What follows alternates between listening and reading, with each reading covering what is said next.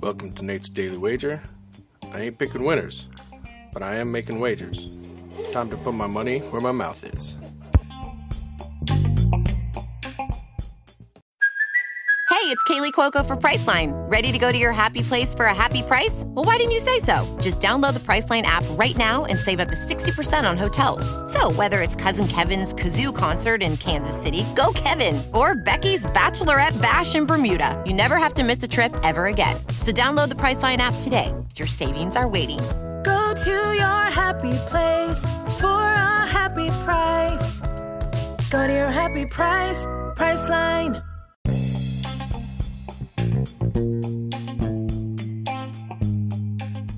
This is Nate's Daily Wager for September 19th, 2023.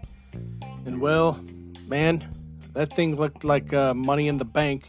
I guess that's why they tell you don't count your chickens before they hatch.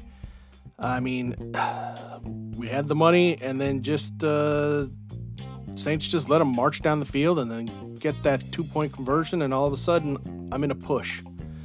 So that was a bit frustrating. So, all right, well, at least we didn't lose, but we'll take the push. We'll just double up today's wager, I suppose.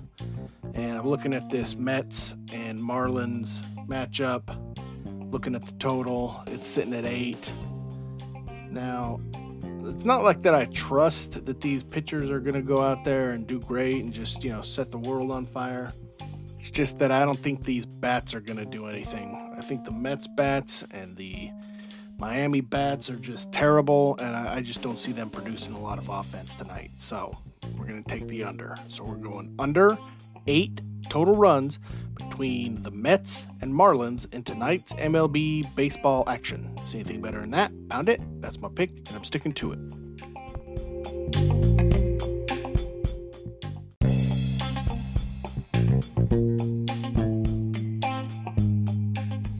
Don't forget to rate, review, subscribe, follow on Spotify, iTunes, or your favorite podcast application, and check out the show notes for some other great podcasts. Whether you're looking for general sports discussion, something team-specific, or good old wrestling, you're sure to find something you'll love. Check them out. And I'll see you tomorrow with another wager.